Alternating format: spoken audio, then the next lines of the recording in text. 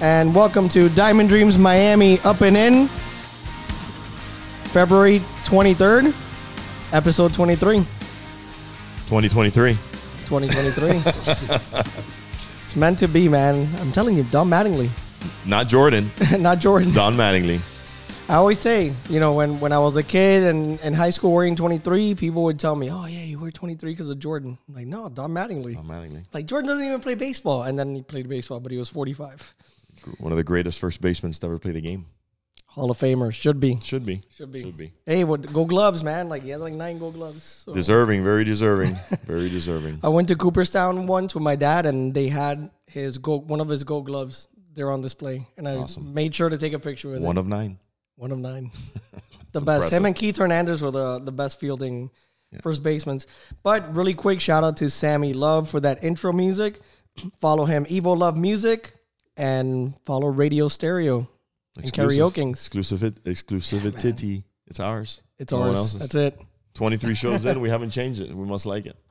Yep. Thank you so much, Sammy Love. Appreciate it. And I'll mention quick, Armando Alvarez, that's me, real estate agent. You want to buy, sell, call me. I'm buena gente. We'll sit and talk. we'll talk shop there like Areta. Drink some coffee. I'm not gonna be shady. Not saying that there's shady realtors, but there are shady realtors. Anyway, and Diamond Dreams Miami Academy. Diamond Dreams Miami spring season, full blast, full bore, flooring it. Wins are coming, losses are coming, problems are coming, but we're getting them all straightened out. We're good to go. Yeah, my son's team. One of the team that I'm a volunteer coach. VHC, volunteer head coach. Joe Torre. Big time. We won 32-7 last night at Tamiami. Big win. My nephew and godson, AJ Alvarez, 3 home runs and rips. You saw one of the videos. We're going to have to sign him. Good rip. We're going to have to get him signed already. Good rip. But you know what's the best part? Every time he got to home plate, he went right over home plate. He had to go back. Hey, AJ, go back. Tag the base. Missing the most important base. We got to work on that. After the third one, I called him. I go, AJ, Papa, that's your third, but you missed the base all 3 times. You know, it's not a home run until you touch that base. Could be an out. Never know. Thank God he hit him. Never know on the ump. But man, big week, Mike, for the academy. Aside from the games, baseball buddies. What a great experience it was for the kids. What it was, that's something we used to do every year pre-COVID, and then now they brought it back this year post-COVID, and this is their first weekend. They happen to have a back-to-back, and we're able to take the full season 14 T-ball plus a couple of our 6U teams. Those events for me are always nice because it gives you a little bit of a different perspective of your parents, of the players, of even the perspective of myself as a coach. You get to hang out a little differently. But to me, always grateful and thankful for those little opportunities, man. Little opportunities to get to know people on a different level, and very grateful. Very grateful. You know what I loved when the guy said there was a team that came earlier this week or over the weekend. They weren't in full uniform. Everybody from Diamond Dreams was in their uniform. Everybody Diamond Dreams full uniform. I kind of feel there's a right way to do things and there's a wrong way to do things. And, you got to go and show off your team / academy / your family's uniform to these events to know who you are, who you're representing, who you're playing for. It's important. So. No, and the kids having their names announced and standing there for the national anthem. I mean, it was fantastic. Even I was standing next to the kids and next to a couple of the Canes players for the anthem. And the reason I kind of laughed thinking about this, because my brother and I were talking about this yesterday. He calls me and he goes, man, yesterday during the anthems, I was looking at the field and looking at the players, and dude, I just wanted to go out there and play. And I'm like, dude, I felt the same way. And my brother goes, bro, if I played right now and I take a big swing, I'm gonna like bust my kneecap. Oh no, you'll be done. Yeah, you'll be done. I'm like in my head, I was like, bro, I could go out there and play, bro, and I'll be great. For me, it's always when I go back to these colleges and these universities, especially places that I played at or against, it's always refreshing. It's like a breath of fresh air. I left there yesterday with kind of like in good spirits, some new ideas, some new mentalities, some new things I saw, and I love it. Need to do more of that. No, and always like thinking back to those days. We were talking about your time at FIU and a couple of your former teammates or listeners of the podcast now too. It's funny. Luis Fernandez. He just got a son playing high school now, and I commented on one of his story pictures, and I told him, hey, man, the last podcast, you know, I shouted you out a little bit if you want to take a listen. And he did, and then he quickly transcended that to the other people that listen. I got, you know, some messages from players that I played with 20 years ago saying, hey, man, we, you know, appreciate it. You know what I mean? And so that was special for me, you know, a couple of days ago to circle back around with all of these guys and kind of just do the podcast. So, you know, and, you know, I've been able to tell them individually that, you know, that group of guys 20 years ago played a big part in who I am today. Yeah. You know, those guys, I was a freshman, they were junior, seniors, and it was a special group. Yeah. Yeah, we got to have them on sometime. Absolutely. Yeah, we definitely do. Great players. I remember them. Absolutely. Yeah. Awesome guys. But we have another awesome guy here on our show. We sure do. On the podcast. Welcome, Alex Delgado, MYBA commissioner, Miami Youth Baseball Association, longtime baseball guy. I remember you from the days at Academia Pascual. That's right. Yep, that's where I grew up. That's where I grew up playing baseball. No, awesome place, man. You know, like it's funny. Every single guest we've had, you know, they mention, Tamiami. I think except Carlos Casanueva because he was an international and Little Havana guy. But everybody mentions Tamiami, but my Mecca was Grapeland Park. That was my Mecca. Right, playing at Grapeland Park and then having teams going to play at the boys' club where Eddie Gallo was at. And he was do all those seasons over there and playing against all the different academies. That's why I always say I'm always going to be an academy guy because I grew up playing in an academy. I grew up playing against Little Havana, Latino Americana, Florida Lions, Taylor, Florida Lions, International, Pamar de Junco, Pipiolo. Like those guys are all-time greats. You know, those are guys that always, you know, bring me back to when I was a little kid. No, and one thing that, you know, because I told Mike, I'm like, man, you know, when we talked to Alex today, obviously you're around MYBA and Grapeland Park and all that. I haven't been there in quite a bit. You know, hopefully now with my son and with Diamond Dreams, I'll be there more often. But yesterday when I was looking at the website and all that, man, it got me so happy to see Manolito's name on there. Yes, Manolito still goes to the park. Awesome. He's kind of like my assistant commissioner. I've known him since I was a little kid. He was one of my umpires when I was there, right? And believe it or not, back in the day, he was actually an excellent umpire. He was amazing. He was so good. And to this day, he's still pretty sharp when it comes to the rules and stuff like that. So, you know, I always like to have him around. You know, I think he goes to Fernal a little bit, goes to Grapeland a little bit, lives a little bit closer to his house. So, but he's, you know. Yeah, I remember him and Roque. From back in the day. Rocky, yes. I was actually talking about him last night with my dad. Rocky, yeah, man. And you know, I also wanted to ask you back to Grapeland Park. You know, how cool is it to, you know, it just goes, you know, full circle. I mean, you kind of like never left there. I mean, you played at Pascual. You're there with your family.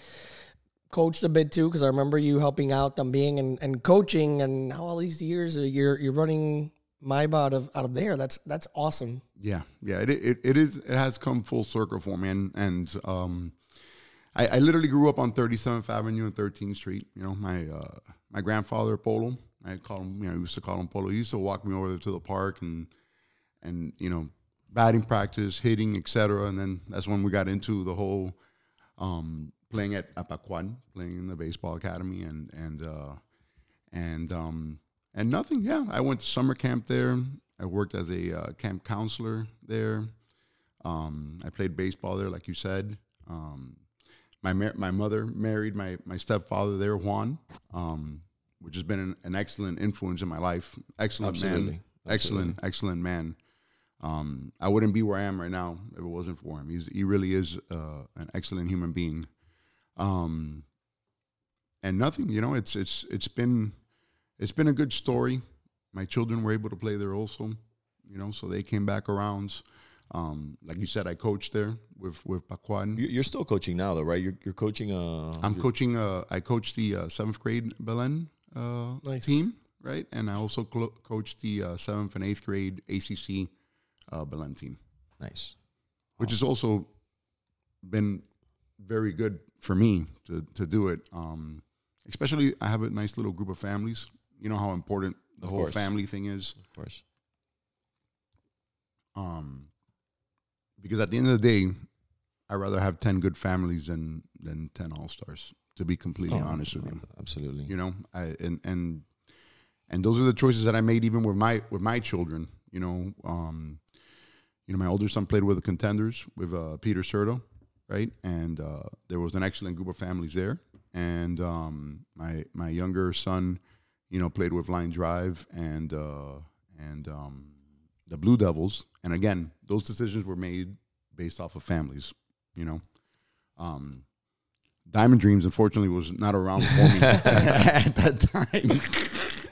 Unfortunately, but, you know, they're a little bit older. My boys are done. Actually, this is Aiden. My son's Aiden's last season at Grapeland, probably. So we'll see. We'll see how it goes. Nice, man. Nice.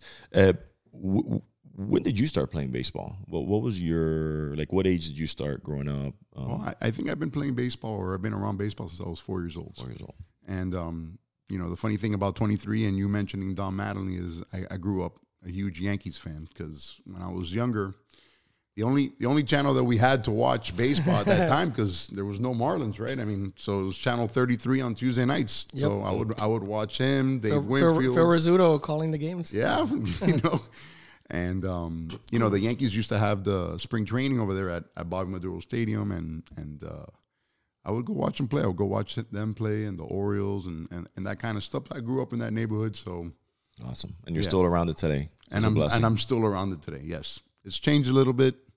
The narrative is the same, but yeah, it's a good thing. And talk about your family's influence on you and, you know, and baseball. I mean, but when I was a kid playing at Pascual, you know, my dad was like, oh, Patato played in the bigs. Camilo Pascual was one of the greatest pitchers of all time. And man, it's such a great experience, you know, not only with your family, you know, with your dad and your uncle and grandpa and all that, pero all the coaches there, man. Like I could go down the line and I learned so much, you know, from Godinach, from Pee-wee, from Papito, Pineda. You're stealing all my Popeye. thunder. You're stealing all my thunder. I was literally thinking about all those guys yesterday, because I remember them all having, you know, an influence in me, you know, from Godinach to Pee-wee to Isairre, you know, that he passed away. Yeah. Yes. Papito, Pineda, which is he's still there at Grapeland. I mean, I need to go and see him. It's incredible. He literally looks the same as he did back then, and he still runs the practices the same way and yells. That's awesome. No coach went out. Huh? What's that? No coach went out. Yes, yes. And you know, all those guys have positive influences on kids, right? They had a positive influence on me. Absolutely. I grew up, you know, obviously being around Patato, right? In my eyes, obviously, I'm going to be biased, but, you know, I always felt like he was a pillar in the community, right? And that's the reason why, you know, that park is actually named after him, right? After they redid it and they rebuilt it, I believe it was Pedro Grifol, right? Who played there, right? One of the players that played there. He's the one who kind of initiated and spearheaded that project, and they got the name to be dedicated to him, after you know, after he passed away. Awesome. So, I have that park has a special place in my heart. You know, I really have some great memories there. I remember going there on Saturdays and being dropped off or going there for the morning session,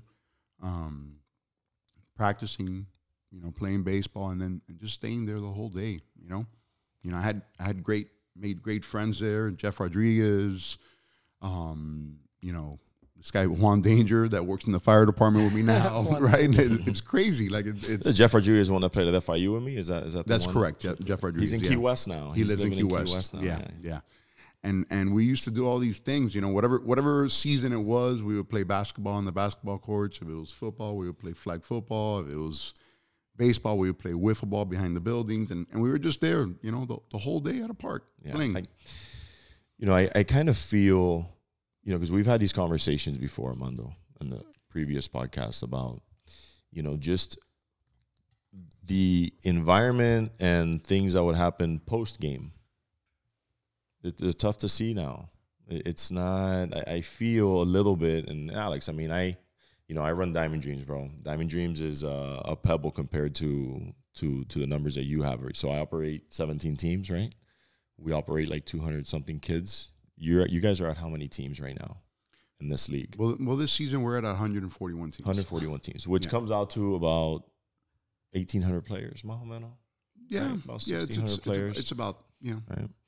And give or take. And I'm managing 2 fields, and you're managing how many? You guys got the 4. You got we had the 4 at Grapeland, right. the 2 at Fernau, and the 4 at Flagami, and then we have a partnership with Doral, so we play out of Doral also. Right. So it's a huge logistical thing, and then on top of that, you got the umpires, right? You got to send out a ton of umpires, and a lot of people don't know this about me, but I'm a high anxiety guy. Mondays, my anxiety is through the roof, and it starts tapering off as the week goes. Well, Mikey, you're one of the most organized individuals I have ever seen in my life. Thank you. I can relate to you. Appreciate it. I really am. I appreciate it. It's and he makes my life a lot easier. Thank you, man. But for me, like, for example, like this Saturday, we had 10 games, right? So, I logisticate early in the morning, get everything going here at DD Park. And then, we got the guys at Palmer, then we got the guys at Grapeland. For me, it's sometimes it's like, whoa, you know what I mean? And I feel like in the biggest scheme of things, I think that the hard work that goes on behind the scenes with what you guys do, I think it gets lost in the public's eye a little bit. And it's a shame because, I know the hard work I put in with my little program, but dude, this guy, Alex Delgado, running 2,000 players, 150 teams, 5 parks, 50 umpires, and then people don't leave any room for anything. It's either got to be perfect or it's not. And people have lost a little bit of perspective with that. And I think that the post-game things that we're talking about that we're not seeing anymore in any of the parks, I think it's due to the loss of perspective from everything that happens during the game and before. That's what I feel. People want to finish the game. You're getting eats it because of this or that or this or that. And we kind of lost the perspective a little bit, And I'm trying to bring that back at Diamond Dreams. I'm trying to bring it back because I want people to really understand like what it takes to do these things. You know what I mean? And Alex, I want you to know, dude, from the bottom of my heart, bro, you guys, I respect you guys and what you guys do. Like big time. And I tell people all the time, like, tranquilo, suave. We're in great hands. You know what I'm saying? Thank you. It's overwhelming. It really is. It's overwhelming at times. And it's overwhelming because, you know a lot of these people, right? And then the ones that you don't know, after a while you start building relationships with them, right? And you want things to run right and to work out right, and for the kids to have like a positive experience. But yes, it is difficult, and it's nonstop. I joke around with people all the time, and I say that going to work in the fire department, which is a pretty stressful job, is nothing compared to running a youth baseball program. No, that's a fact. I mean, it's from the second that I wake up to the second I go to sleep, it's nonstop. For the most part, it's nothing but complaints. I'm not gonna lie to you. It's about umpires, or the field conditions, or the parking, the weather. I'll have people that'll text me at 10 a.m. in the morning and tell me that it's raining in Homestead. Yeah, and it's mind-boggling to me. Yeah, and I get it. You don't want to drive from Homestead, but guess what? When I used to drive to the boys' club, that's where a Gallo canceled the games. Yeah. That's how it was. There was no text. There was none of that. I remember it pouring at my house by Belen, and we have a game, and I'm like, we're going to the game. I was like, yeah, you don't know if it's raining there. Like, and I remember sitting in the parking lot of Tamiami, pouring, and you got to wait. There's 8 cars lined up. You got to wait. You had to wait. You know what I mean? Listen, man, I want to say something about field conditions.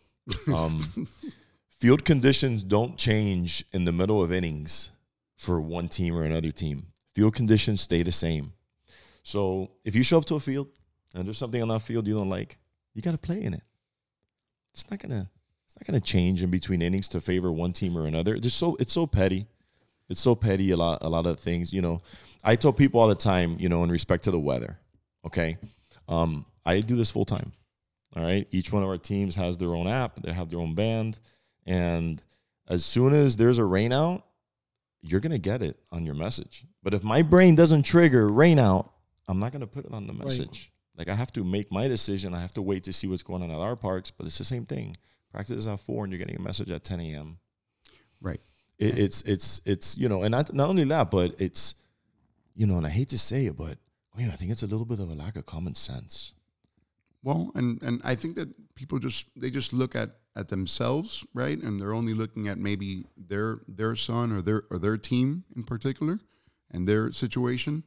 But I think that you're going to be hard pressed to find a league, right, that drags and lines fields for every single game. You guys do it every game. Every game. Right. Every game that gets dragged in lines, right? You know, we order conditioners for the fields. We order clay for the fields.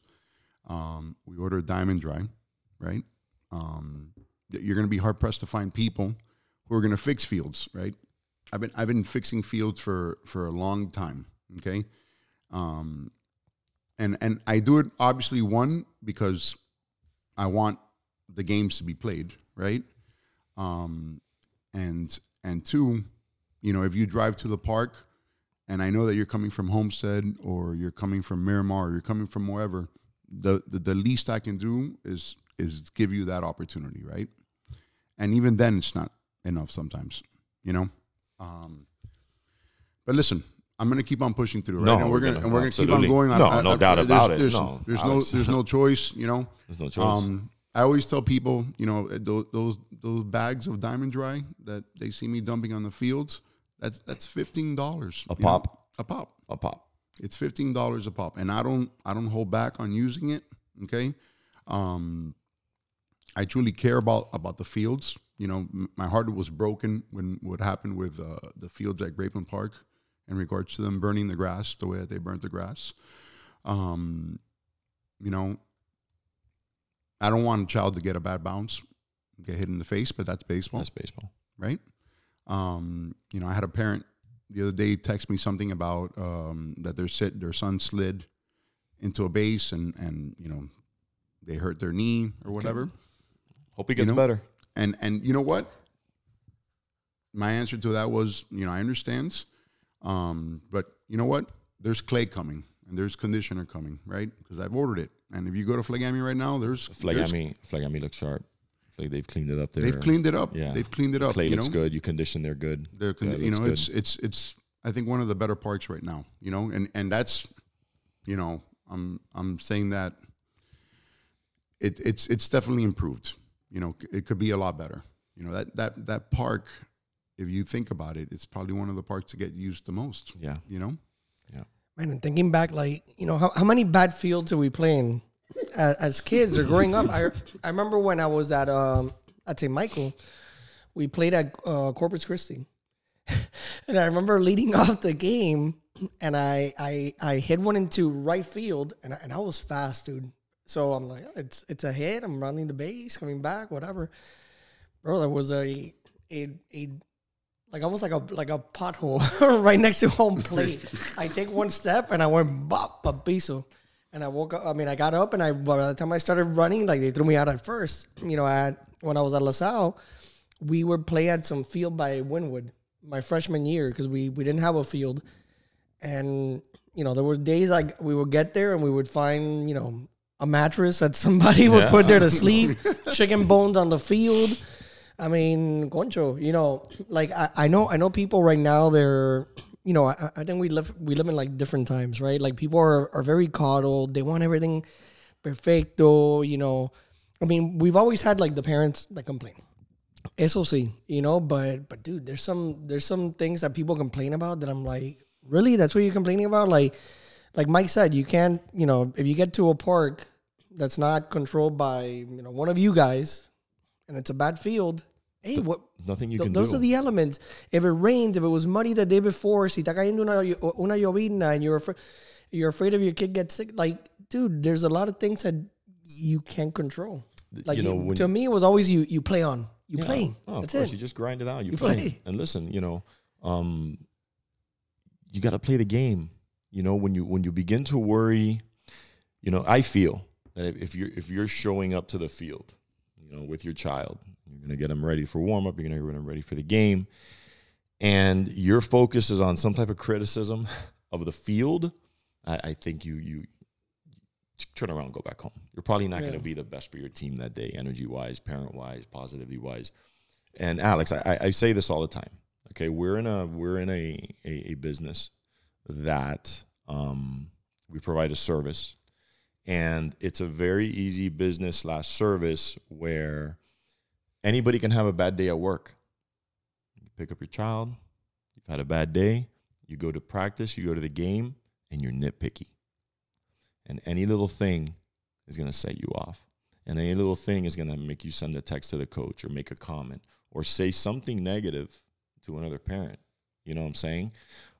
Which to me is the biggest poison that there is. Animosity, right? Yeah, it's the biggest animosity poison, between players and families. Yeah.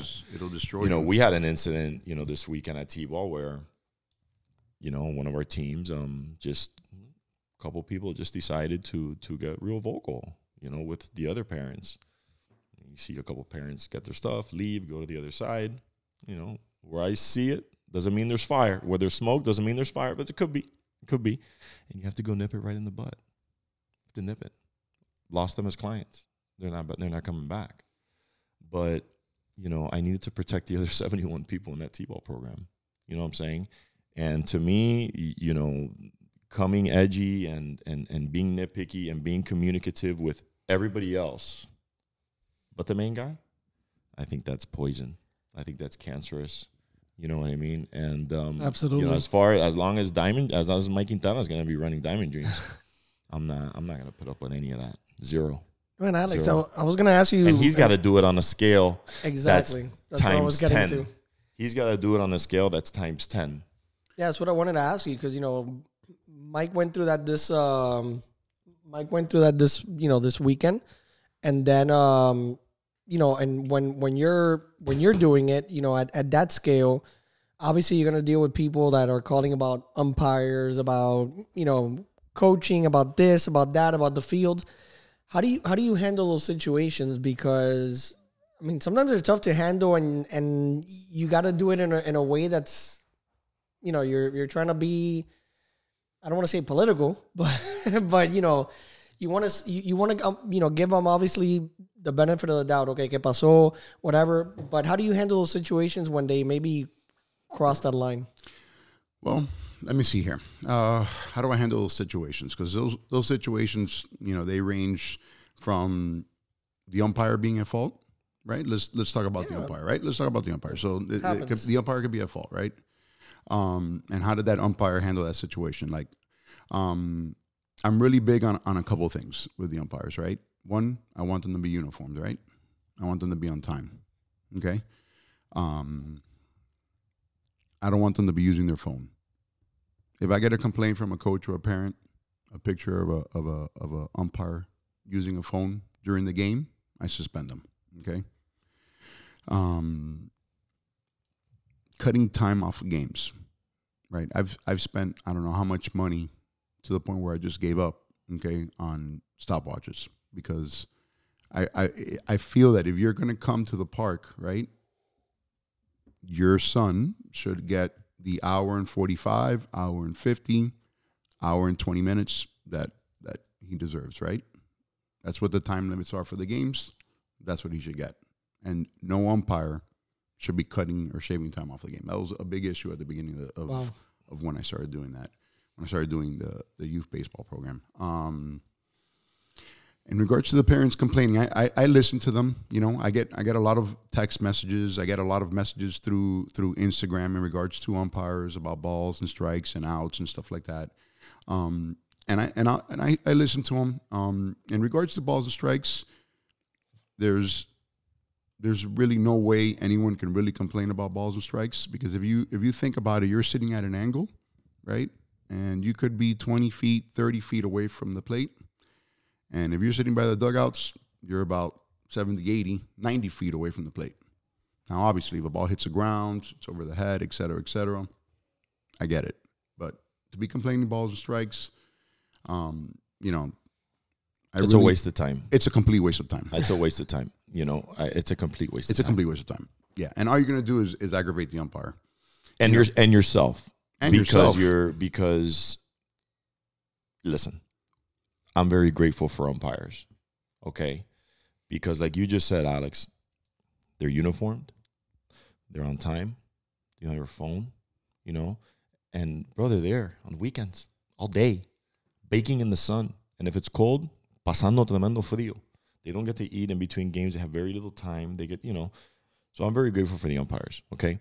If you want to have some type of conversation, dispute during a game with an umpire, it has to be about a rule. It has to be about a rule. It has to be It about can't a be rule. about a call, okay? If I go out to talk, not argue, talk about a call, it's maybe because I saw it differently, and it's to let him know, hey, I'm watching too. That's it. Maybe next time, because just like in every, sometimes umpires may lose focus, right? It's happened in our league, focus. But, rules, okay, I'll go out there and I'll argue a rule. I'll dispute a rule. But on calls, you're just letting him know you're paying attention as well. You're just letting him know, listen, I expect you to either get a better angle. I say, maybe you can move next time, stuff like that. But to me, it's a complete waste of time calling calls. Safes, outs, and the worst thing is these phones and then the recording of the plays and then sending you the play. And I hate to say it, but the way it looks on video may not be the way it looked live, okay? Because you're able to break it down on a video. And the umpire can't break it down live. He can't. Some of us have better eyes than others. Some of us can, some guys can hit 100-mile-an-hour fastball, some can't. Right. So, to me, all those things, when they come to me, Alex, I listen, but to me, it's just a big waste of time. Yeah. Yeah, and what you said about concentration. So on Saturdays, right, we play games. We'll be at different parks, right? We'll be playing at Flagami 4 fields, at Grapeland 4 fields, Fernal 2 fields, Doral, 1 field or 2 fields, and let's say I have another field here going on somewhere else, and we'll be playing 9, 11, 1, 3, and 5, right? For the most part, that's a lot of games. That's a lot of games, man. Think about that. That's a lot of games. That's and without them, we can't have nothing. We can't have anything. Oh, and one thing, in respect to the balls and strikes, okay? One thing that I think a lot of people, parents / coaches fail to realize in Little League Baseball, especially at the younger levels of kid pitch, the modified level, the 9U, the 10U, the 11U, the zone's got to be big. The zone's got to be big. The zone's got to be all over the place because the umpire's got to keep that game going. I have no issues with my kid walking 3 guys in a row and then all of a sudden the umpire on a 3-0 count and the next guy giving him a fastball up for a strike. I have no problem with that. I have no problem with it as my hitters. Like I tell them, we're here to hit. Be thankful that you got that strike call. call. You said that's another pet peeve of mine with the umpires is to keep the game moving. Right? Got to keep the game moving. Believe it or not, after a while you have to let them also be able to socialize a little bit with people because they can't be so rigid, right? But I hate when they talk to parents. They're not there to talk to parents. Yeah.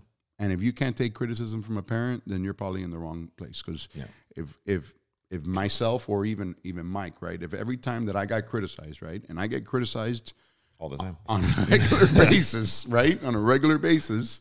If I were to get upset or get offended or get into an argument or get into a fight or walk out or do any of those things, then I would never be at the park, But I know this is going to sound crazy, but I look at the game sheets, right? I look at all the game sheets and I look to see the amount of innings that are played, and I look to see the amount of runs that are scored, right? And when I have my little, end of the week meeting with Joel, which is the one who's in charge of my umpires, I'll tell him, hey, listen, man, there's certain things here that I'm seeing with certain umpires that they're only playing 3.5 innings. They're only playing 4 innings, right? So we need to now look at and see exactly what they're doing, right? What are their coaches doing? Because at the end of the day, who are we taking away from? We didn't play with time limits when we were younger. We played 6 innings. When I played at the boys' school, it was 6 innings. Yep. and we played at 6:30 and 8:30. Those were the time slots, right? You know, so now it's a little bit different. I understand, you know, the importance of school and education. I get it. The funny thing about rain, like you said about rain, I've had plenty of parents tell me about rain. The last time I checked, right, I've never known a human being to pass away from getting wet. Right. Right? Am I wrong in saying that? No. And I get it. And sometimes sometimes we gotta push things through. Like, you know, last season was horrific. It was a horrible season with rain. It was tough, yeah. I tell people look, people just have a hard time adjusting, man. It'll get suspended when the field is damaged by the elements, not porque la llovinita te va a caer on your there's kid's water head. on the field and I can't pump it out, then that's when I'm canceling. Yep. And you know, if your kid gets a little wet today, then you get it. Listen, if your kid's sick and it's raining, don't even bother. Don't go. Yeah. It's okay. We'll sub you. Plenty of guys. We bring a sub. No big deal. Kids get sick. We won't forfeit. I do have a good line for parents in regards to umpires, though. You know, and usually this stumps them. You know, I said, listen, I'm always looking for umpires. And if you want, you're more than welcome to get behind the plate and call balls and strikes and go ahead and work a game. Okay? So that you can see what it's all about, right? Yeah. Because it's easy to sit here and it's easy. And point out problems. Everybody can always point out a problem, but you know, no one's got a solution. Yeah, where's the solution? Yeah. Right. Yeah.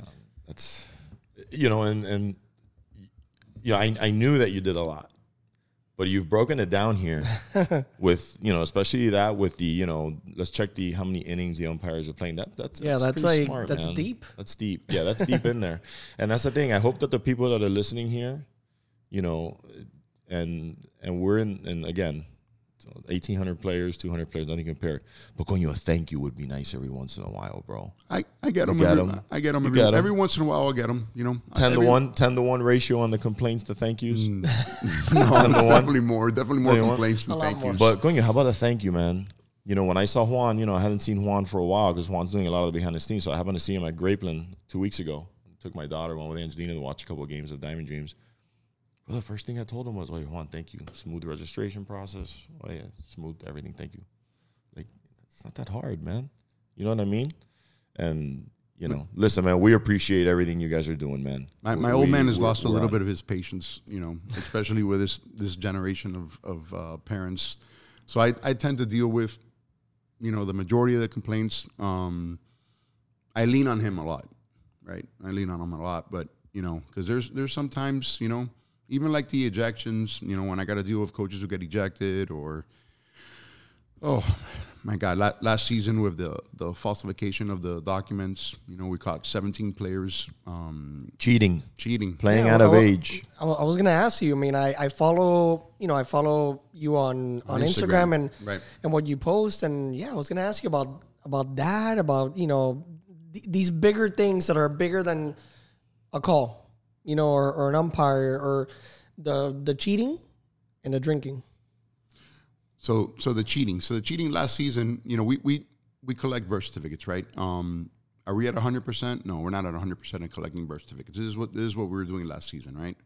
And they're copies. They're copies of birth certificates, right? But what people fail to realize is that obviously because one, I've been doing this for a while, so I can kind of tell sometimes about, you know, if I look at a birth certificate, there's certain numbers that are on birth certificates that if you don't change all of them the way you're supposed to change them to falsify them, I'm going to catch you, right? Because within your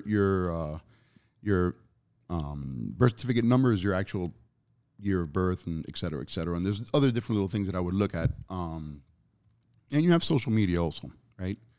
And I don't follow people that play in my league, right? But other people follow other people that play in our league, right? And you know, when you're getting pictures of kids celebrating, you know, X birthday, and you're playing in X division, right? And I come up to you and I show you this picture, you know, there's what's the reaction when this happens? What? At first they say no. They say no that they're not cheating, which is insane. You know, I was actually threatened a couple of times last season over this whole thing. I had some 16-year-olds that I caught playing in the 14U division. Wow. Okay. I was playing my son up last season. So if you think about it, he was that 16-year-old, which it actually happened. He was playing against a 12-year-old at that time. I had a couple 7 or 8-year-olds playing down, even some playing in T-ball or in coach pitch, and I really don't get it. I really don't. I don't understand it. Neither do I. I don't understand why anyone would do it. I mean, and the part of there are some people that when I do catch them, they say yes, right? And they're still doing something wrong, but I kind of like respect that a little bit more than the one who kind of like just straight up lies to me, right? So we had that issue last season. That combined with the rain, the 17 falsified documents plus the rain, it was probably one of the most stressful seasons, and kind of like pushed me to the point of where, do I really want to do this anymore? Because it was just so out of control, and it was just constant, like every single day dealing with people, Yeah, but there's a huge difference between, let's say, it doesn't happen that much anymore, right? But years ago, llegaba un jugador cubano, un jugador dominicano, and all of a sudden they weren't 32 years old, they were 24. But they're adults. Doesn't make it right, but they're adults. I know Real Sports did the story on how a bunch of players would use their like the Dominican, especially their sister's birth certificate to be able to sign early, so they were, looking older, right? Or vice versa or whatever. But dude, these are kids. These are kids. You're putting older kids to play con chiquitico. I have a 5-year-old. If I know that there's like an 8-year-old playing my kid, You can't do it. I'm gonna be pissed. What people fail to realize. There's a safety issue it's a there huge too. safety Like issue. and like you were asking, like, and I'm like, why do people do that, dude? The word scumbag comes to mind because like these are children, niños. Like, what would possess you to do that? It's I hate to say it, but people just want to win.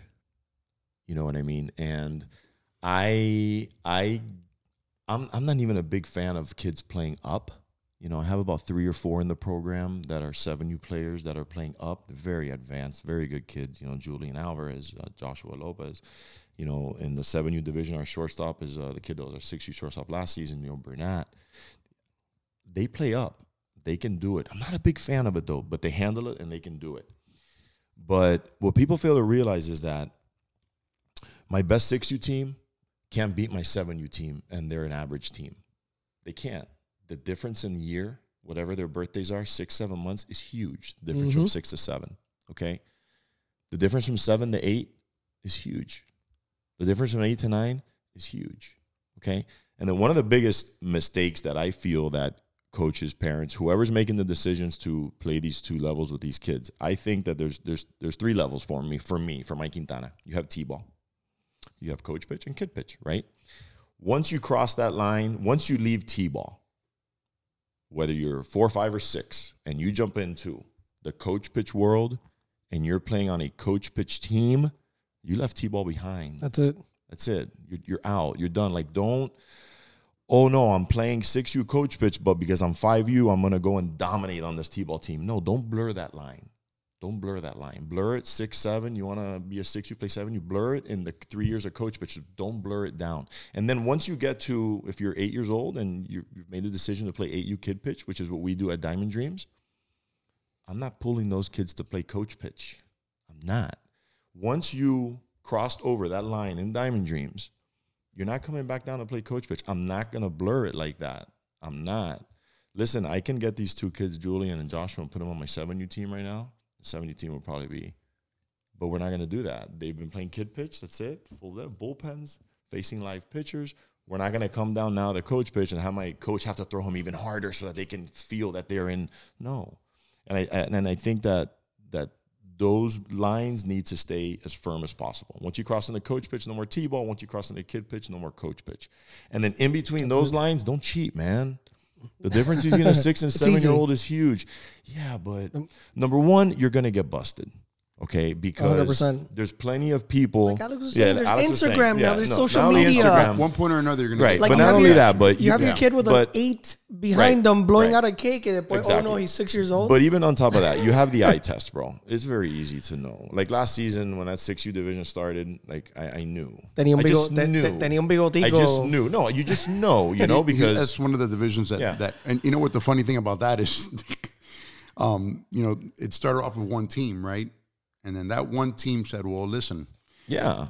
Guess what? Yeah. Started pointing. You caught me, but you know what? That team over there, they got somebody else. Well, that's what I'm getting to. You're not going to get away with it, number one, because you have people around like Alex, myself, that have the eye test. You're not going to get away with it because of social media. And not just that. People are snitches, man. People don't want to echar pa'lante. Like, they don't get fooled by anybody. Like, the other team or even the parents on your same team, don't echar pa'lante. Like, don't even do it. And then it gives you a bad look. And then, how long it takes for people to tarnish and clean up that look, I don't know. But it's just a bad look, man. Mike, it happened in my neighborhood. There was a couple blocks down, not even in my block. A couple blocks down, I heard 2 neighbors had a little spat. Oh, porque no? Te voy a llamar el condado, call the county, porque they have illegal this, illegal that, or whatever. County shows up at the lady's house. Señora, you have this illegal. Oh, pero ¿por qué everybody here in all these blocks have illegal stuff? That Everybody person busted. has this, that person has snitched on everybody. Everybody busted. Dude, I think everybody on my block except me. No. And it's funny that you mentioned that because when I first bought here, something happened with the house in the corner. And then they got some type of violation. And then the one next to it, And then when they got to me, I had a little awning here on the side. I had to take down. Yeah, everybody. But that's my thing, especially when it comes to kids' sports, man. These kids are the apples of your eye. These are the people's children. People don't like their kids to get fucked with.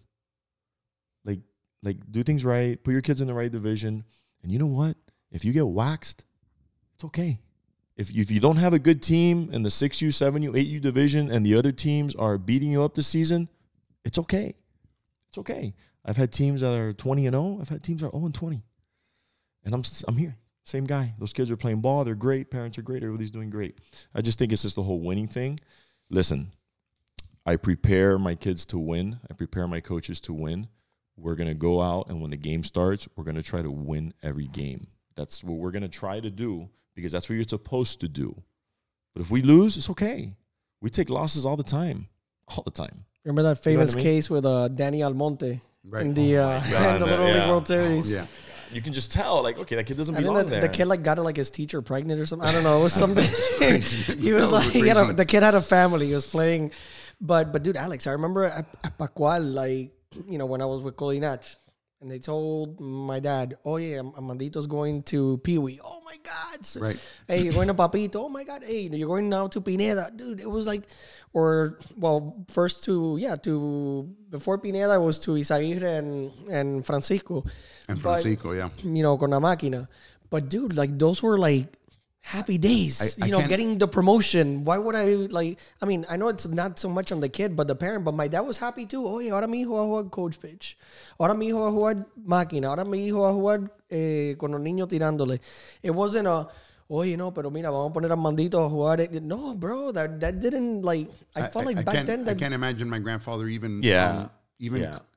I can't imagine my grandfather saying, you know what, I'm going to put this kid on this team so that we can win. Yeah. Nobody there. And when we were playing also, or at least, when I was playing, the divisions weren't divided like how they are now, 9, 10, 11, 9, 10, 11. We used to play 9 and 10, 11 and 12, and 13 and 14. Mm-hmm. And guess what? When you were 9 years old and you were facing the 10-year-olds, it is what it is. You were getting beat up, right? But then the next season you were 10, and it was your turn to do the beating up, right? And, even though I truly feel this system obviously is a little bit better and it gives more opportunity for more kids to play, I can't imagine my grandfather just falsifying a document. It's mind-boggling to me. It's and turning this in and and even like the awards that I started giving now, right? I started doing the statistics. I know Mike doesn't like doing that. He only does that for one of his teams. But, you know, like I remember when I was younger, you know, and a guy would have like this, like a little banquet hall thing or whatever, and give awards to all the champions. And I remember going to the boys club, and the first thing I would do is, you know, go to the little concession stand and see who were the leaders in the hitting and who were the leaders in pitching, right? And get a pizza there from the concession stand. And I remember Carlos Casanueva, who we had on the show, said it was his abuelo at the boys club that would he would keep all the stats and put the sheet and everything. But I was like, I would go always para mirar. I mean, when we first started, we didn't do that. But I always look back at when I was little, right? And there's certain things that I always remember, right? I don't remember the winning or the losing that much. I remember certain games, the winning, right? But I do remember being announced, right? My son, you know, me, myself being announced to go up the bat, which I think is important, right?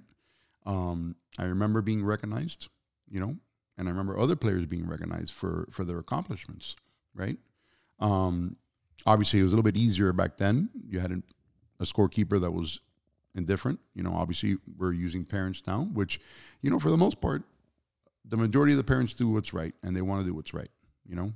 The game changer parents, right? And people complain, and a lot of the complaining has to do with not knowing the rules of baseball. But, you know, sometimes, like, I look back at it, and I remember it being such a positive experience in my life, you know, having that recognition, right, as a kid growing up, you know, and having your name called out. You know, this might be the only chance that these kids ever get that, right? Because as you know, Mike, the more baseball you play, the more people are left out, right? Right. Correct. And the more you move up, the funnel gets smaller. And you guys did a big thing. They brought the All-Star game back, you know, which was big time. But I want to say something about, you know, the All-Star games and the award ceremonies, and those things are outstanding. You know, you have to do them. But man, they bring a lot of fucking issues, dude. You know, I haven't had one award ceremony in Diamond Dreams where after the party, after I feel I'm on top of the world and we had such a great event, you get home and you open up that phone and it's somebody who didn't agree with you.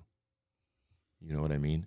So was it like Moises Alou complaining about Livan in 97? I'm just, you know, and it sucks, man, because, you know, you kind of bear down all year, you know, with the kids, and you kind of bear down. And, you know, to me, when there are seasons that I go that I don't give awards out for some teams just because maybe there wasn't an award to be given. You know what I mean? But when I give an award, it's because you earned the award. There's no favoritism. There's no relationship with mom and dad. There's no special nothing. And not just that. Those kids that usually get the awards in Diamond Dreams, they're probably the ones that ride the hardest. Mm-hmm. You understand what I'm saying? But even though those things are great, man, they just bring, you know, especially like the All-Star selections, you know, like it's, well, you know, people, oh my God, it's difficult. It's so funny, tough. But when I first started doing the baseball, right, in 2006, when they redid the park, you know, my dad said, you know, we've always done an All-Star games. We've been part of All-Star games, so we're going to do an All-Star game. It was like an All-Star day where we used to have like a home run derby and a little running competition to see who was fast and, you know, little things like that. And I remember being accused of starting the stopwatch late on purpose to make sure that this other one child in particular won, and the parent just completely going off on me. And I remember calling my dad that day and saying to him, you know what? I'm not going to do this. I'm not going to do this anymore. It's not worth it. Like stopwatch. A stopwatch. You're accusing me of starting a stopwatch late, you know? I was, and it's funny because when the DD Ball Instructional League started, when we would do the coach pitch season, I would pitch to both teams. You know, not to talk about myself, but I'm very good. I could throw the ball in the same spot a million times. Very good at it. Which is one of the most difficult things to do in coach pitch. 100%. Yeah, super difficult, especially the smaller they get. He's literally hitting their bat. Yeah, pretty much. So in this T-ball I league, think I'm kidding. I've seen people, and I don't know if you all know who Roger Caenzo is. I saw him get a serious case of the yips while he was Roger out there Caenzo, pitching one day, Sugo. right? Especially when he was throwing to lefties, right? And he hit a couple kids, threw a couple in the dirt, and before you know it, That would be me probably. talk about one of the toughest lefties, Caínzos, bro. Right, FIU, that right. guy was a bulldog, bro. That guy was real deal. Columbus guy was real deal. real deal. Went to Alabama first, didn't he? Yeah, he went to Alabama with Fernie. Those two guys were real good ball players. Real good ball players, man. Yeah. He threw the ball. So championship game comes, and 2-game elimination, and the second place team beats the first place team, right? So they got to go now to the final game of the championship, right? The team that won accused me of pitching different to them. Just like that, straight up. No, because you was Abuelo and some other guy. I said, oh, really? The last season I pitched. Never pitched again in the instructional league. Now, dad's got to pitch, or you use the tee, do whatever you want. It's those type of things that people just, you put everything into it. You put everything into it, your all-star game, your awards, with us, and then, boom, someone's got to try to deflate that a little bit. You know what I'm saying? But, those are issues with those people, though. Those people need to, that always have those little details and excuses and complaints. Those people got to figure it out for themselves, because you're in a baseball program. You're playing in an outdoor activity. It's going to be hot. You're going to sweat. Can't throw a towel over the sun. You know what I mean? And I think for those people that complain about those things, need to figure it out themselves. No, absolutely. And before I ask you about that other controversy, you're talking about the awards and all that, and about stuff you remember. Man, those December trophy ceremonies at Pascual were my favorite as a kid. You used to get there, it was Cuban national anthem, U.S. national anthem, and they just went, champion home run hitter, los pastelitos, this and that. Man, like, those were good times. Those are memories that will never leave my brain. La Villa, right? La Villa was the one that used to take the pictures. Yeah. No, I mentioned him in one of the podcasts because, we're talking about, doing stuff post, like Mike was saying, on Diamond Dreams game days, sometimes Anna, my wife, is calling me and she's like, babe, where are you? We got to go somewhere. I don't know. I stayed talking to a few people and all that. My brother's 5 years younger, so I would finish the morning session y me quedaba ahí hasta las 5, hanging out. Those were good days, going to La Ventanita and your dad, ahí con la pizza and the Pepsi, the best tasting pizza and Pepsi. La Villa selling the baseball cards, dude, those were good times. I didn't want to leave. I didn't want to leave the park. The best thing about that time, there was no text messaging. There was no WhatsApp groups, which to me is the biggest team killer. And I'm talking about team in general, basketball, dance, baseball. Those WhatsApp chats are poison. You know what I mean? And I think that's one of the biggest differences. I think before, when you had the teams, you'd go to your end of year thing. You got your award, the team dispersed. Everybody did their thing in the off season, and then you circled back around, got drafted again to come play spring, and then that's how kind of it was. Now everybody kind of stays kind of interlocked, which for some things that's not good. That's for not good. For a lot of things is good, Yeah. and then for some things like there's los piqueticos that come up with the people that complain and just those. I think those team chats are just poison. I think they're poison, and every team's got a snitch, and I want to make that clear. Every team has a snitch. So just Multiple. be careful what you put on those things, because they eventually circle back around with 100%. a parent that left the program sour and just decides to throw everybody under the bus, Oye, Mike, or tú sabes lo que dijo. or someone who's a big supporter of the program and wants to tip you off to something. So parents, my advice: any sport. I got 2 girls in dance. Any sport. I tell my wife all the time, like, don't write or anything like that, because those things come back around and they're poison. I remember last season there was a little thing that happened. Nothing big, people on the sideline, watching the game behind the dugout, oh, and you hear a couple of things, and I remember, and this was pre-DD podcast. I'm telling Mike, I'm like, wait, bro, you may get a call about this, and he goes, and Mike told me, Armandito, nip it in the bud. So the next time it happened that somebody after the game, oh no, because this call, and I'm like, oh yeah, there was another call that our guy was out, and he was safe, tranquilo, no pasó nada. And that's it. And that was the end of the conversation because, yeah, man, eso sí. It keeps on going. Después, Keeps on going. I've had, I'm not going to speak out loud, but, I've had people tell me like, oh, because that coach, and I've been like, that coach is excellent. That coach is excellent. Not DD coaches, but like volunteer. Listen, right. That coach is excellent. Yeah, like there's no, like I get a, and Mike has a, the chat with the volunteer coaches. We all get along. Everybody gets along, and one of our coaches, she just had surgery. I text her to see how she's doing, and during the draft, a couple of the dads are like, hey, did this? What? Man, I forgot. I didn't write this kid's time from home to home.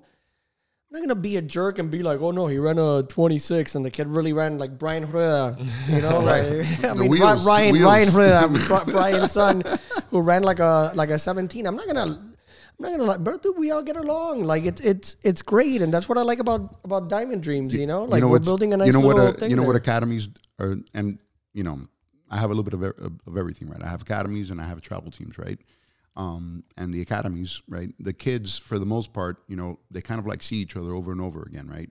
So, I remember, going to the park, right? And seeing people that I would look up to, like the Mark Rodriguez's, the Pedro Gafols, the Alex Fernandez's, the Juan Alvarez that I've known forever, right? And I remember those guys playing baseball at the academy, and you're exposed to that. It's kind of like a tradition, you're kind of like moving up, and you're seeing the kids and the other kids grow as you're younger, right? You're a younger kid looking up to the older kid, and it kind of like transitions again.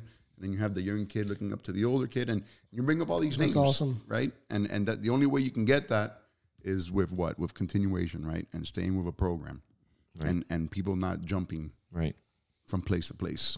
Right? And that's a huge issue, right? It's like I remember my cousin who's 6 years older than me. I'm 42, so he's about 47, 48. And he played at Pascual as well, George Cardoso. And I remember, like, dude, his friends to me, him and his friends were like major leaguers to me when I was a kid. I'm like, oh my God, and I used to go to Boys Club to watch them play. It's like you said, it's like the continuation, I'm always happy, like when, we become friends with, like let's say Marcus Diego, who went now to 6U. So AJ, when he sees him in school now, he's like, "Oh, that's Marcus." He plays in the bigger thing. It's great, like you build a continuation, like you said, and that's always awesome. Yeah, and you just mentioned that that it's so hard to keep teams together. I've gotten lucky with the 10U team we have now. The majority of those kids have been with me since they've been 3 or 4, and despite everything going on around them, they've all been on players, especially 6U, 7U, where we've had big disbursements, but these people have kind of stuck, and it's kind of paid off. We won at 6U, stayed together. We won at 7U. We've won one championship in every age division. Nice. We won the 9U MYBA spring. We were in the championship in the fall. We lost. We're competing now in this spring. And I'm grateful for that group and the group of parents. You know what I mean? Because the longer that you're with a kid, number one, you get to know him better, and you get more out of the player, And I get it. A lot of it has to do maybe with being the right fit or whatever, but as you know, Armando, I'm a very organic person. I like things to happen organically. I like things to happen naturally. And that 10U team stayed with me naturally. I haven't had to call them, convince them, nothing. It's been like, we want to be here, we like you, and it's been the right group. And I always, with my younger teams, try to tell them, take a look at that 10U. Take a look at that success that they've had in the program. We're running the same practices. We're doing the same thing. We very, very basic. Diamond Dreams is very basic. But man, it's hard. It's hard to keep these younger cores together. Like in T-ball, we're able to keep everybody. We do a great job with that. 6U, we got 4 6U teams, and we do a pretty good job of holding on to it. But man, once they get into that late 6s, 7s, they start getting pulled in so many different directions with people kind of like selling their thing or whatever. But why are they doing that? Because they don't have the players. I don't do that. I've never done that. I've never sent a DM. I've never placed a phone call to bring a player. I've never done that. If you're registered with Diamond Dreams, you're going to play with Diamond Dreams. If you're not registered with Diamond Dreams, you're not going to play, which is what you talked about, Alex, like in these tournaments, man. Like, I take a lot of pride in that 10U team because we go out and we play these travel teams. Right. We play these teams that you show up to play against them. They got 5 different hats on, 3 different socks on, 3 different colored belts because they're not from the same team. And they just come and they stack these teams. And I love it. I love seeing that. I love seeing that because to me, it shows me you don't have a team, which is the big picture of things. And number 2, it gives us an opportunity to play you, to beat you, which we've done. We've had some success against those teams, not a lot, but when we do, we've played well, And, I just wish teams would stay together longer in the program in Diamond Dreams. You know what I mean? I wish those younger teams coming up, 6s and 7s and 8s would just solidify and say, we're here to play Little League Baseball. Let's leave the nonsense around. Let's leave all the noise and all the smoke around. And let's just focus on our practices, focus on me as a parent working with my kid, get the private lessons, be at your games on time, do everything that's in your scope, and the team will stay together. The grass is not greener on the other side. It's the same thing. It doesn't, and it's what you're saying, right? Which, by the way, I didn't have private lessons when I was growing up. No, none of us did. None of us did. I didn't have any private lessons. I think I used to go to what's his name on H Street. He used to have a batting cage in his backyard. What's his name? Caught for the Yankees. Yeah, oh my God, I can't believe I'm the catcher of the Yankees, Posada. Posado's uncle had a batting cage there, and I used to go hit there, and I think that's about the only thing I did. That's it. Yeah.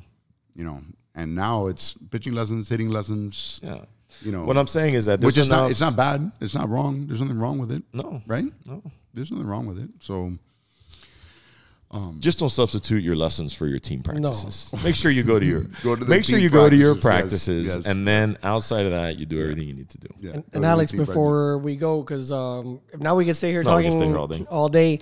The drinking at the park. I saw on Instagram the pictures, the warning. Mike's mentioned that in the past too. What's up with that? And how do you I guess you could make it easy to stop. It's funny. I like to go out and have a couple of drinks here and there and have a good time, right? I'm not one of these square guys, right? And if you know me, you know that I'm a fun human being, right? I can be a lot of fun, right? But I've actually walked down field 3 at Grapeland Park, and in between the stands and the dugout. So the kids are where the dugouts is at, and the parents are there. And in between there, they'll have one of those little carts, right? And they'll have a little bar section where they're taking tequila shots with lemons and salt, and there's this whole spread of alcohol, right? And it blows my mind. You're literally sitting and doing this right next to the kids that are playing, right? And let's begin with, if something happens with an umpire, right? If he gets a call wrong, yeah, it creates a bad situation. It makes it worse, right? Because now you've been drinking. And if those umpires were so good, they wouldn't be umpiring where they're at, right? These guys are just there trying to make a little extra money for their family, right? Number 2, it's not allowed in the parks. You're not allowed to drink alcohol in the parks, right? You're not supposed to be doing that. 3, from my experience in my real job, right? My real profession, the whole drinking and driving and then getting into the vehicle with your child, right? Is crazy to me, And I've been saying it for years on end with people, and for whatever reasons, it doesn't stick. It doesn't, it's never brought anything good. All it's done is bring problems with umpires, problems with other teams, problems amongst the parents themselves, you know, and it doesn't look good. You know, everybody brings those Yetis, right? And they really think that I don't know that they're drinking, right? And you know, I had a group, you know, on a side note, I had a group from International Academy, right? And they used to sit down the left field line on field 4, right? Okay, outside of the park. They would take their cigars. It was a group of parents, right? 4 or 5 dads. And they would smoke a cigar and obviously have a drink, right? And they were doing that for years. And I never heard them say a single word. I never said a word to them. They didn't bring it into the park. They didn't get into arguments with other teams, you know? So it's not like I'm this, you know, this rigid individual, but I mean, I just don't get you walking, you know, through Grapeland Park or Flegami Park with a red cup, you know, having drink or even I've had people chug their beer right in front of me, you know, like if we're at a fraternity party, you know, just you know, ask them, hey, listen, you can't drink at the park, and they'll be like, oh, okay, no problem, and literally chug the entire beer right in front of me. So obviously, cool guy, cool guy. Obviously, I'm gonna lose it, you know. That's where I lose it, right? And you act like when you act like an ass, you know what I mean? Like, like you're about to walk into the club. Oh, you can't drink it. Okay, like people are. There's a place and time for everything. I don't get it. Like, I don't feel like that at that point in time. I don't feel like I need to be politically correct. I don't have to be nice to you. I don't have to, like, you know, try to persuade you to do something. Listen, man, this is a Little League baseball game, right? And you're drinking alcohol, and you're a grown-ass man, right? Something happens here, okay, and you blow up, it's going to be on me. So don't drink alcohol in the park. You know, invite the team over to your house. Come to your crib. Come to your crib and have drinks, man. You know? Yep. Place and time for everything. No, bro, and then the fact that they expect you to be nice about it. The part that's getting to me now is that they expect me to be nice and courteous about it. And I just think at this point, after everything that I've sent out, and, you know, I send messages to coaches and talk to them about it, I'm done. I'm gonna tell you. I'm done. I'm so done with the alcohol in the parks and the people drinking, and it's just like, I'm not gonna be courteous anymore. I'm just gonna throw you out. You know, I really am just done with it. So I think that just people don't realize how much hard work goes into these leagues and these things. You know what I'm saying? I've seen it firsthand. Your guys' league has grown immensely, and I've seen the hard work. You know, just like with Diamond Dreams, you know, we've grown immensely lately, and it's all through based through hard work. So when you put everything in there, and to you everything is going super, super, super, super smooth, and then somebody comes to you with something petty or something ridiculous, or giving you a little bit of attitude, or maybe talking to you in the way that you don't deserve, I'm telling you right now, with Mike Quintana, you better be ready. Like, be ready to have the conversation. You know, happened this week twice. Like, this weekend, past weekend twice. Like, don't expect niceness, like, from the get. Like, you may run into a wall, and that's just the way it goes. Like, you know, people just need to put into perspective, man. Like, you're playing Little League baseball. The coaches are the best that we're able to find. Guys, the coaches we have in Diamond Dreams, that's the best I'm able to have right now. There's not 10 coaches sitting on the sidelines there that I just haven't gone to hire just because I haven't wanted to hire. No. That's the best that we have right now. Call Girardi. They expect you to call Girardi. You're going to be in a baseball program, and you're going to be in throughout life. And I teach this to my daughters. You're going to have some good teachers. You're going to have some bad 100%. Teachers. You're going to have some tough teachers. You're going to have some easy teachers. Well, if you went to a practice today and the coach maybe, okay, well, that's the definition of today. Yeah, but to think that there's going to be a perfect system, that every time you're going to go out there, every coach is going to be perfect. No, man, it's not going to be like that. Coach is going to scream at your kid, man. No, you may not like it. You may not like it. And to Alex's point, you know, about the drinking, dude, it just takes one really bad incident. Let's say a dad drinks, punches the umpire. the umpire falls, hits his head. It's happened before. It already happens. That soccer coach that died. Happens. You played in Tamiami Park yesterday.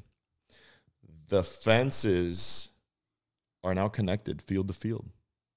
It used to never be like that. You know what I'm talking about, right? Yes. Before it was open, like you had the backstop ended, and then you can walk in the middle. But I remember clearly, because I've been at what we used to be now Swing Kings before Sluggers. I've been there since 2001. Dude, I remember there was a span there in like 2008, 2009 where like it was like 2 months in a row, like full police, full ambulance, because things got really out of control there. And that's why they closed off and they connected the backstops from field to field. You've been to Tamiami, you've seen it. They're connected. You can't walk in. It's like a fourplex. You can't walk in unless you go into the dugout. And those are the repercussions of these things. People losing perspective, man. It's a little league game. You know how stupid you got to be when you wake up? How stupid, because this happened to all of us. You do something, the next day you wake up, you're like, damn, I shouldn't have done that. I shouldn't have said that, right? Because it happens. You know how stupid you must feel and something like that the next morning. Yeah. When you wake up from that nonsense and you realize what you did or what you said, it's embarrassing, man. It's not pasa pena, man. We got to be ending soon, right? There's just one thing that I would like to mention in regards to scheduling, right? Which is this entire matrix of things that we need to do. I want parents to understand that there is no like database or anything that we can just punch in and it just shoots out a schedule for 140 teams. Yeah, no, impossible. It's handwritten. It is handwritten, okay, based off of block-off dates, fields, schedules for academies, okay, practice schedules for travel teams, okay, and it is probably one of the most complex things that anyone can possibly think of doing, okay, and then after that, right, after it's all handwritten, it gets put on an Excel sheet, it gets uploaded onto the website, okay, and when people complain to me about schedules or ask me, can you change a game? And I say no, deep inside I feel horrible that I'm saying no to them. But I know that I'm going off of something that was given to me or that was given to us, right, to my father beforehand, okay? And if you couldn't think of having a bar mitzvah, right, or you were going to have a bar mitzvah or you were going to have a birthday party or a communion, that's on you, right? And I tell people this all the time. Okay, we're not going to change games. No, we're not going to change games. I agree. When it rains, those games get rescheduled immediately. By the time you get home, chances are those games are already rescheduled. Okay, and I understand that people have lives and et cetera, but if you really start thinking about it, right, and you start thinking about the complexity of it, right, and that it has to be handwritten and the time that it takes for you to do it, right. Sometimes you need to open up your eyes and kind of like realize that it's just not about you and it's not just about your team. It's about the entire league that's playing in this park, right? Yeah. Listen, Armando, and you know firsthand, for the T-ball instructional league schedule, I was complaining that it was 7 teams and the odd number was throwing me off. These guys scheduling 170 teams, all these different locations. No, man, that's you definitely. I knew you guys worked hard, man, but you definitely brought to light a lot of little details that very educational, man. What a great show, Alex. Thank you again for being on with us. That was awesome. A lot of education. I'm gonna bring my old man next time. Yes. Let's do it. Bring my old man. I would love to have He's got some pretty funny stories. We can make the next podcast about funny stories. We'll do that. I like that. Got some funny stories. I'm sure we all have, right, Mike? We all have some funny stories about baseball. So. Absolutely. Oh, yeah. Thank you, Alex, for your time, man. We love this show. Episode Don Mattingly in the books. Oh, yeah. 24 on deck. 24. Ken Griffey. Or Ricky Henderson. You got to take your pick.